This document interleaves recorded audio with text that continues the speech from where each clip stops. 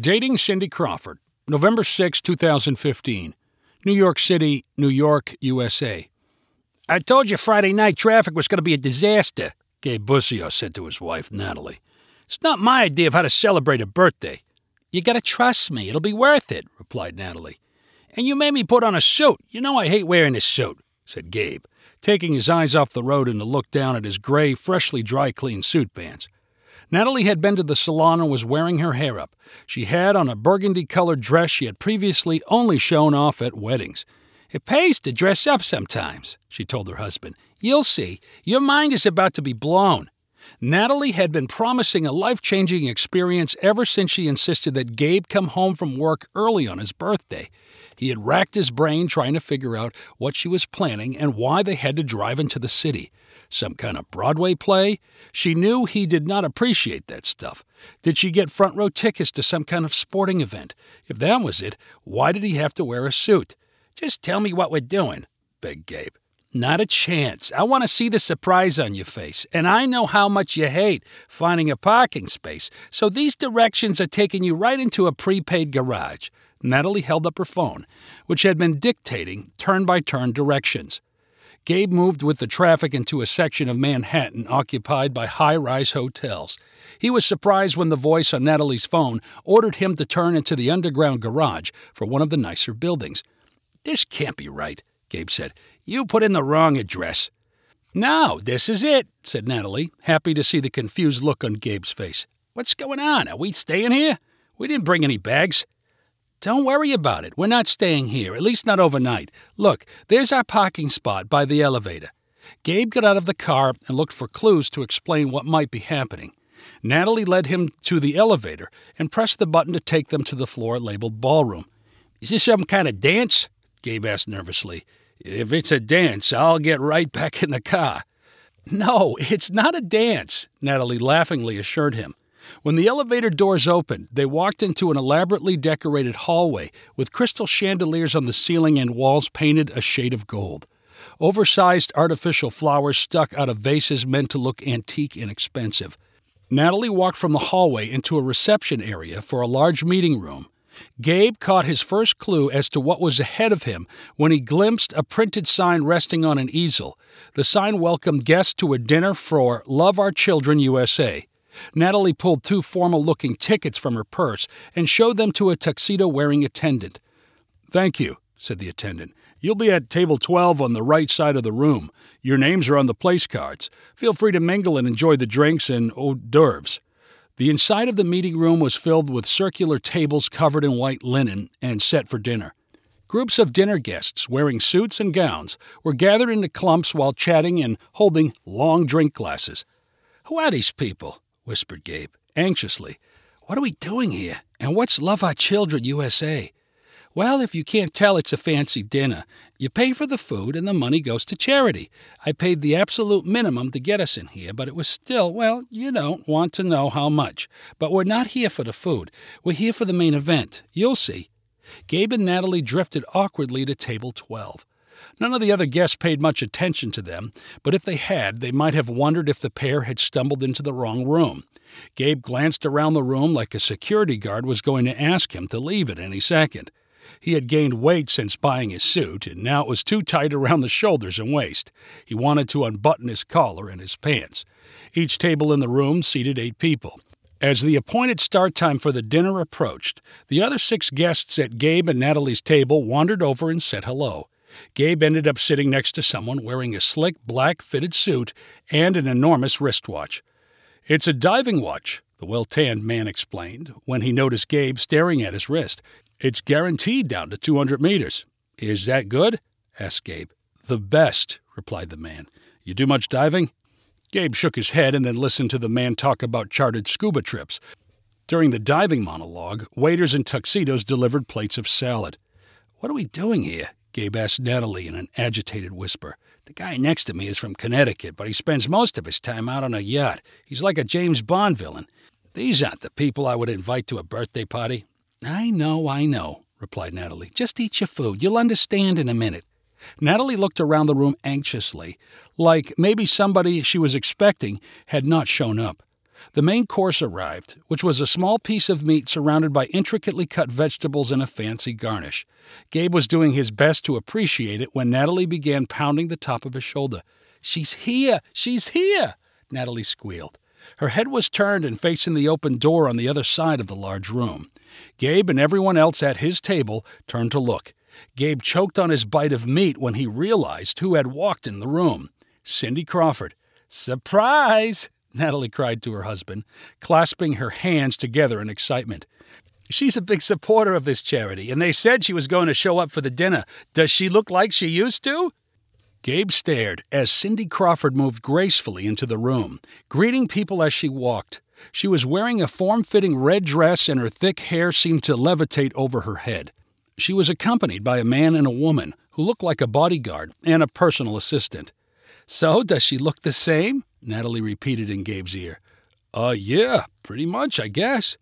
"I thought you'd be more excited," Natalie replied with a grin. "I am, sure. I just didn't think you'd ever want me in the same room as her." "I figure I should finally be okay with it," replied Natalie. "It's been years, and you're both married. It's not like anything could happen between you." Gabe pretended to chuckle and wiped his forehead. "Yeah, you're right," he said to his wife. "I'm just glad I ended up with you and she didn't," said Natalie. Gabe nodded and smiled almost childishly. When Gabe and Natalie had started dating, to impress her, he had mentioned that he had gone out with Cindy Crawford. Instead of dismissing it as merely a boast, Natalie had demanded more details. Gabe told her that he and Cindy Crawford had met when he was still in college and she was just starting her modeling career. "What was she like? Was she stuck up?" asked Natalie. Gabe added little details about meeting Cindy Crawford's parents in an ice cream shop and how all the Crawfords seemed down to earth. He and Cindy Crawford dated for 4 months and almost moved in together. And then her life went one way and his went another. Then they completely lost touch. During the time when Gabe and Natalie's relationship grew more serious, her attitude towards Cindy Crawford took a drastic turn. Instead of being interested in what Cindy Crawford was like, Natalie decided she was insanely jealous of her. If someone called Gabe on the phone, Natalie's first question would always be, "Who is it, Cindy Crawford?" If she caught Gabe glancing at another woman, Natalie would say, "Does she remind you of Cindy Crawford?" When they got into arguments, Natalie would resort to the line, "Sorry, I can't be more like Cindy Crawford." After almost 20 years of marriage, Gabe had learned to never hint at anything that could be linked to Cindy Crawford. Still, Natalie brought up the subject plenty on her own. Whenever they met someone new, she would inevitably drop the fact that, "Yeah, back in the day, Gabe used to date Cindy Crawford, but that's not something we talk about." As Gabe sat in the hotel ballroom with Natalie next to him and Cindy Crawford at another table, he could not help wondering if it was some kind of test. Was Natalie plotting something? Had he done anything to make her mad? Natalie did not look mad. When dessert was served and Cindy Crawford stood at a microphone to express her gratitude toward the guests, Natalie clapped louder than anyone at their table. When Cindy Crawford announced that she would be coming around the room to meet and personally thank everyone, Natalie appeared genuinely giddy. "I'll finally get to meet her," she explained to Gabe. He gulped in return and tried to match his wife's excited expression. As the guests in the room ate their desserts, Cindy Crawford made brief stops at each table. Everyone who got close to her smiled like they were being handed keys to a new car. "Here she comes," Natalie said to Gabe, as Cindy Crawford finished up with a neighboring table. "Remember, easy, Tiger, you're a married man now." Natalie stood up, although all the other guests in the room had remained seated during the table visits. Gabe felt obligated to stand up next to her. Cindy Crawford walked up to them as if a spotlight were shining behind her. "Thank you for coming," she said sweetly. "We're thrilled to be here," Natalie loudly replied. "I'm Natalie Busio, and of course you know my husband Gabe." Cindy Crawford looked Gabe squarely in the face. His legs felt like pretzel sticks trying to hold up the George Washington Bridge. He knew she had to be staring at his double chin and receding hairline. Gabe's mouth drooped open, but he did not make any sound. The connection between his brain and his tongue had been temporarily severed. "I'm sorry, you don't look familiar," said Cindy Crawford, glancing between Gabe and Natalie. "You used to go out," said Natalie. "When you were just starting out in the modeling business. You almost moved in together." Cindy Crawford gave Gabe another confused, searching stare. I don't think so," she said. Gabe, tell her about some of the things you used to do and maybe she'll remember, urged Natalie. Tell her about meeting her parents for ice cream. Gabe's entire head turned bright red. Beads of sweat appeared over his eyebrows as if raindrops were falling from the ceiling. His mouth stayed open, but no sounds came out. "Well, nice meeting you," said Cindy Crawford, obviously eager to move on and end what had become an awkward scene. Gabe and Natalie remained standing until Cindy Crawford had moved to another table and was out of earshot. Natalie sat down, now with her face glowing red.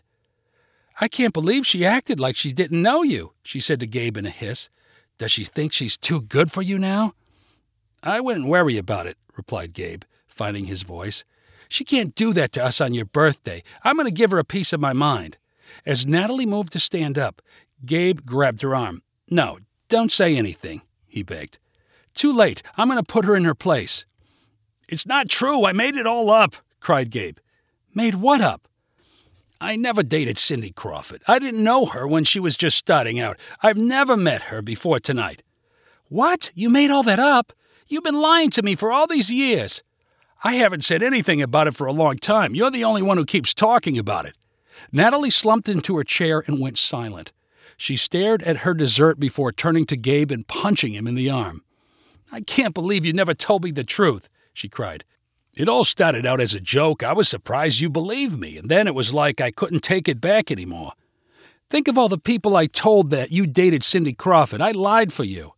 I never meant for you to do any of that. It was only supposed to be something between the two of us." Natalie went back to staring at her dessert and pouting.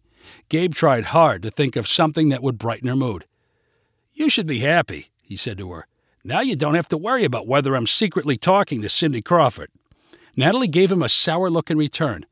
"Whenever I would tell people about you and her, it was like I was in the same league as Cindy Crawford. I married a guy she dated. I got you and she didn't." "You're still happy you got me, aren't you?" Natalie shrugged her shoulders. "Now it's like Cindy Crawford's not only in a whole different league than me, it's like we're not even playing the same game. And instead of being Cindy Crawford's ex, you're just an accountant from Hackensack." "So you were never actually jealous. All this time you wanted it to be true so you could think I was better than I really am." "Of course I wanted it to be true." Natalie and Gabe sank into a joint sulk. The other guests at their table, who had been looking on as if they were watching a talk show, gradually resumed their previous conversations. As the first wave of guests exited the dinner, Natalie and Gabe followed them. The couple drove all the way to the Hudson River in silence. "You can't be mad at me. It's my birthday," Gabe said. "The whole thing was humiliating. Now I'm embarrassed about this big chunk of my life." "Come on, you'll be laughing about it tomorrow." "You will. I won't." Gabe waited for her to keep talking, but she stayed silent. After another minute, he said, "How about if I start telling people you used to date someone famous, maybe Richard Gere or someone like that?" "Make it Brad Pitt," Natalie replied instantly and seriously. If you enjoyed this story, please rank it on the website 500ironicstories.com. Please subscribe on the website to get weekly updates as new stories are posted, and please share with friends using the convenient links available.